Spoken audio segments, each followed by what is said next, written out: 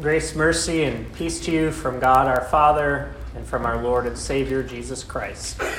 Amen. The book of Acts has everything but dinosaurs. Mark Allen Powell writes in his book, The Introduction to the New Testament, it's got earthquakes, shipwrecks, avenging angels, harrowing escapes, riots, murder plots, political intrigue, courtroom drama. Yes, the book of Acts has everything but dinosaurs. It does have a lot in it, action-packed and dramatic. But what more could we expect from a book that was written to tell the aftermath, the wave that was begun with the death and resurrection of God's own Son? What more would we expect from Volume 2 of the Gospel? In fact, Luke had written 2 volumes, and the book of Acts is an extension of the Gospel of Luke. It is sent and launched out of the empty tomb into all the world, and this is telling us the one account, historically and dramatically, of how God and Jesus Christ continued to be working in the world that God was saving after Jesus ascended into heaven. That Jesus is not far off and distant. He's not aloof from what's going on. He's not just waiting around to come back when the time is right. But by the sending of his Holy Spirit, he is still here. He is still working, and he is still putting forth a witness to his living presence and truth. He changes things. Something's different after Jesus rises from the dead. Something is different, and it's not the way that it was before. Things have changed. We can think of all sorts of examples of times in our lives when a moment in our life, an experience we go through, changes things. Sometimes in little ways, sometimes in big ways. But nothing is bigger than what changed when Jesus rose from the dead, and that's the basis for the birth. For them to witness the birth of a new child, the Holy Christian Church. An author named N.T. Wright wrote a book called Surprised by Hope. And in the book, he deals with some of the objections to the resurrection, some of the scholarly and less than scholarly claims that Jesus never really rose bodily from the dead. Some of them are almost comical, like Jesus faked it. Some are maybe understandable. The disciples imagined it. Or someone stole the body. Some are as early as the time when it actually happened that people were claiming someone stole the body. So Wright breaks down these objections and shows that, they don't really hold up when you press it, when you put it against the actual evidence of what was happening in the early church, based on all the documents we have, based on the records that were given from the Gospels, from Acts, from Paul, and from the early church. The answer you come up with is not this idea that they didn't witness anything. He says that it is, in fact, an objective truth that Jesus rose from the dead, but we cannot leave it merely as an objective fact. If the resurrection were only an objective fact, why wouldn't everyone accept it? If it were only an objective truth, then an article like this book could argue intellectually and reason you right into it and persuade everyone to believe based on the evidence that it really did happen. The question is not whether or not there's enough evidence to say it really happened. The question is whether it's possible. Whether you believe God can raise the dead, whether you believe Jesus is God's own Son, whether you believe God sent Jesus into the world, whether you believe his death had significance beyond a cruel and false crime. He says it's both objective and subjective. The crossing together of objective truth based on the evidence of what we see, and then also subjective based on the faith that God puts in our heart through the Holy Spirit to believe it's true, it's possible, it's necessary, it's God's love dealing with our sins.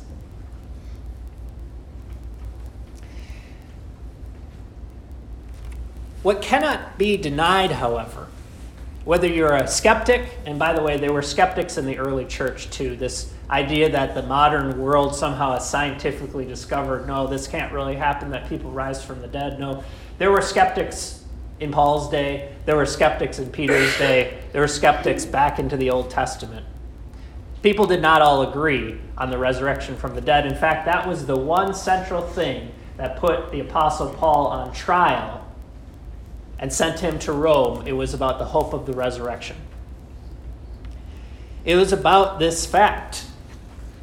Something is different. No one could deny that something had changed after Jesus. For instance, let me tell you it in terms of a parable. You head over to your neighbor's house. You drive past your neighbor's house. Day after day, week after week, month after month, and you notice you never see your neighbor. You haven't seen your neighbor for 3 months. The lawn is overgrown. The weeds are coming up all over the place. It looks like a mess, and you decide you should go over and check on your neighbor. So you go over. You walk through the weeds and the grass. You see the mess in the yard, and you knock on the door. There's no answer. You peek in through the small slot in the curtains to see a house that's a mess. Garbage all over the place, things scattered about, papers left piled up. And you think, I should go inside.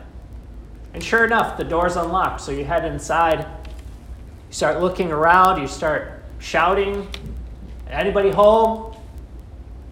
And sure enough, the neighbor is there, in bed, and says, leave me alone, I don't want to talk to anyone. So you figure there's nothing more you can do there, and you leave a bowl of soup and a loaf of bread on the counter, and you say, I'll come back tomorrow.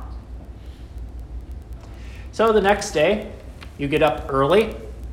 The sun's just come up a few hours, and you come over to your neighbor's house to see and check in on him again. Only this time you come over and everything's different. The lawn's cut, the weeds are pulled, and there's your neighbor standing out in the front yard, kneeling down in the dirt, planting flowers. Something's different. Your neighbor sees you coming by and says, hey, I thought you might come by. Come on inside. Invites you in through the front door, and you notice the house has been picked up. Things are starting to get put back in order. There's pictures ready to be hung on the wall. There's paint cans out. There's plaster ready to repair the holes. And you smell what's cooking. Breakfast. Loaves and fishes. Your neighbor invites you in, says, come and eat with me. Now, as you leave that scene, what questions are on your mind? What are you thinking? What questions would you ask? You don't really know what happened during the night. But what cannot be denied is that between what happened the morning before and what happened that night and the day after, things are different. No matter who would come by and witness this, no matter who would see what had happened, they would have to agree. Things are different.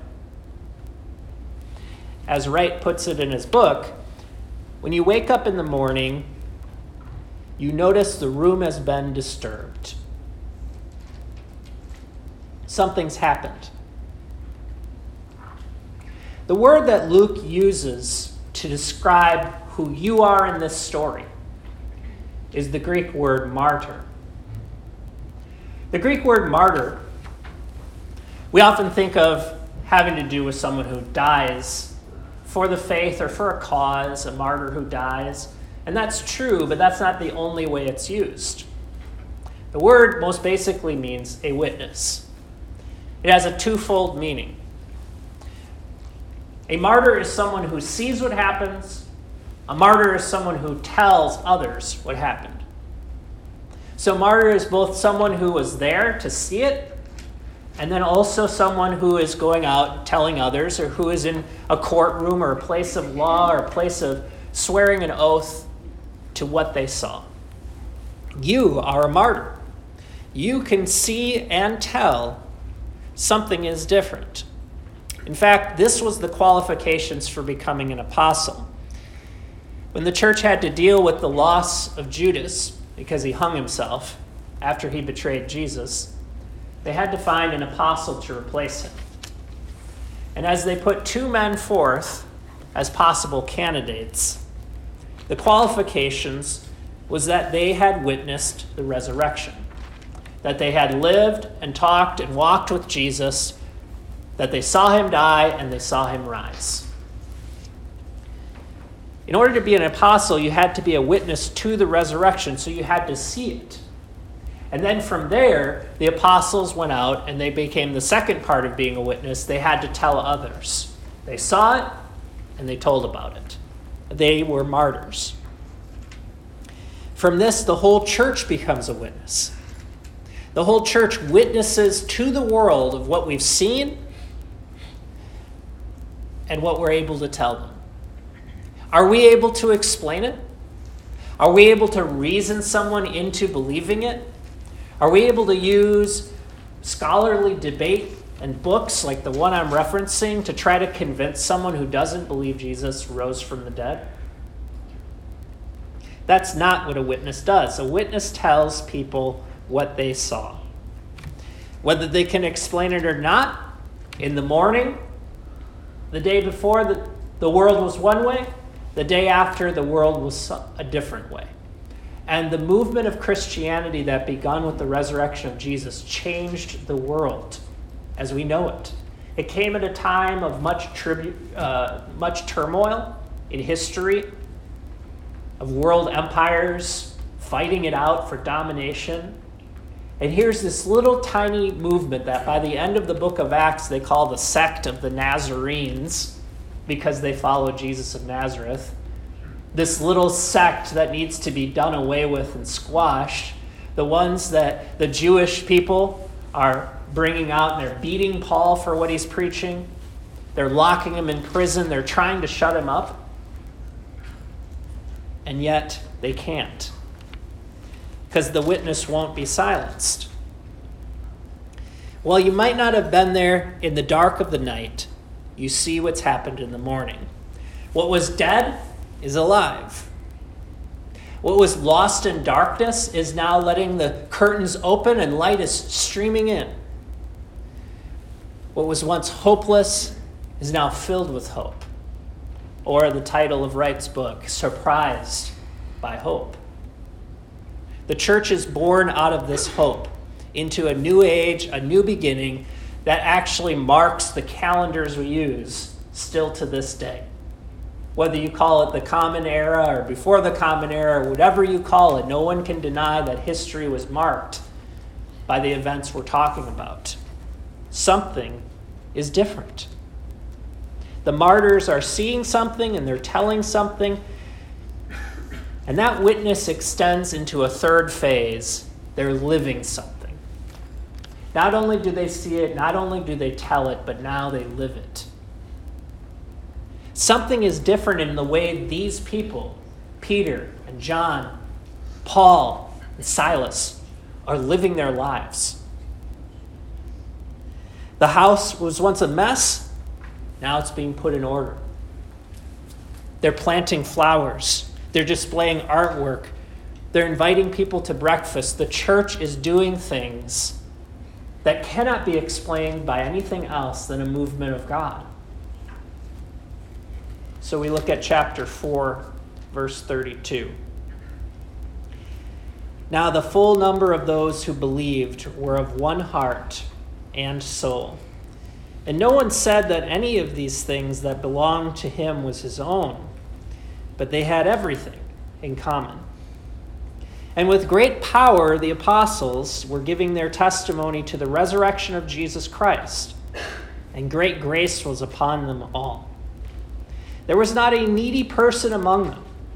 For as many as were owners of lands or houses sold them and brought the proceeds of what was sold and laid it at the apostles' feet, and it was distributed to each as any had need.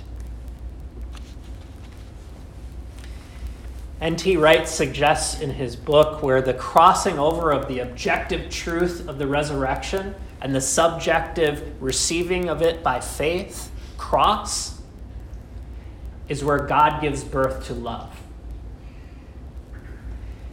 Love is the thing you see in the morning. Love is the thing that wasn't there, that is there now.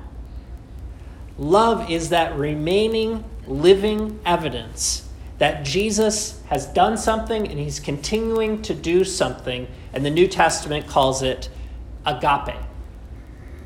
The word agape means a fellowship, sacrificial love. A love that witnesses to what Jesus did. Agape comes out of what Jesus did and can only be found in what Jesus has done for us. It's found in the one who came out of heaven, gave up all his rights, would not serve himself, and washed our feet. He gave himself up on a cross to the curse that we deserve for our selfishness. And then when he rises from the dead, he says, "Peace to you. Things are different." That love continues in the church. A church willing to share a bowl of soup and a loaf of bread to someone who is lost in hope and won't get out of bed. And so we are living martyrs, not dead martyrs. That we see there's more to live for than anyone can see with the circumstances the world is living in. Jesus turns the world upside down. And this love goes out to the world, it goes out to each other here, and it goes out to God most of all. First of all, think of how the love goes out to the world. This is the love that built hospitals when there were none, to care for the sick and the needy. This is the love that started schools so people could get an education and learn. This is the love that promoted democracy, free markets, that served and volunteered and gave to the poor. This is the love that goes out into the world and does things. And the church has always been the birthplace of these efforts. That love continues to go out as we look for places where we can witness that love for others. But that love is also here, and even more importantly, being shared among us as a church. The book of Acts says they were of one heart and one soul. Do you know what that means? To be one heart and one soul as a congregation. It means there are no individual rights or preferences or opinions, even though there are. Nothing will win out over the love of God and what God is trying to do. Jesus asks Peter, after he rises from the dead and they're on the shores of Galilee, "Do you love me?" That's his question. And it's that love that Jesus says will go out to care for the sheep. In the messy places, in the hurting relationships, not to close curtains, but to open doors for breakfast.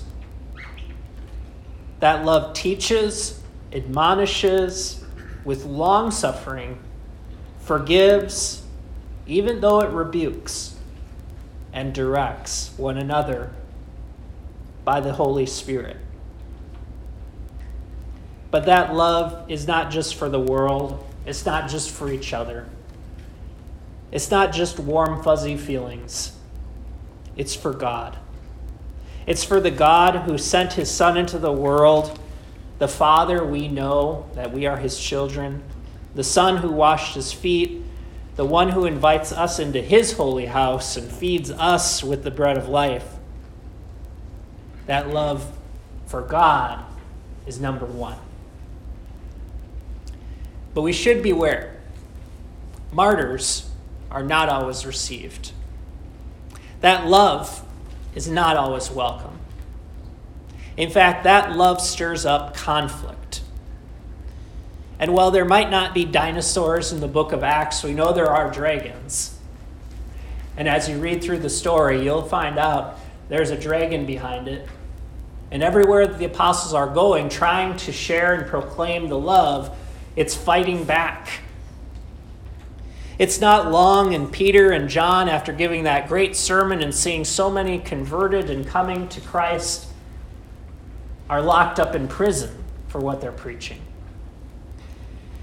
It's not long before the darkness of greed and lying leads Ananias and Sapphira to betray God, and they die on the spot. It's not long until Stephen is brought up before charges of blasphemy, and the anger and rage of the dragon is turned against him, and he's stoned to death. That's why the word martyr has taken on the ultimate meaning of one who dies for Christ. Because the love for Jesus is greater than the love for anything in this world, to the point where every one of us has to search our own hearts and say, am I ready to die for what I believe in? Whether or not we ever have to face that, this is the ultimate witness, what we call martyrdom. And it's something that the enemies of Christ can never take away. No matter what governments, powers, institutions, and enemies of Jesus will raise up against his church, what frustrates them more than anything else throughout the whole story of Acts and to today is they can't take your life. That even in death, you still have hope. So no matter how anyone would force you into what you should think, or try to tell you where you should go to school, or how you should live your life, Christians know at the end of the day, they can take our goods, our fame, our child, our wife, and even our own life, and they still have nothing won, because the kingdom remains ours. Why? Because we are witnesses of his resurrection. Amen.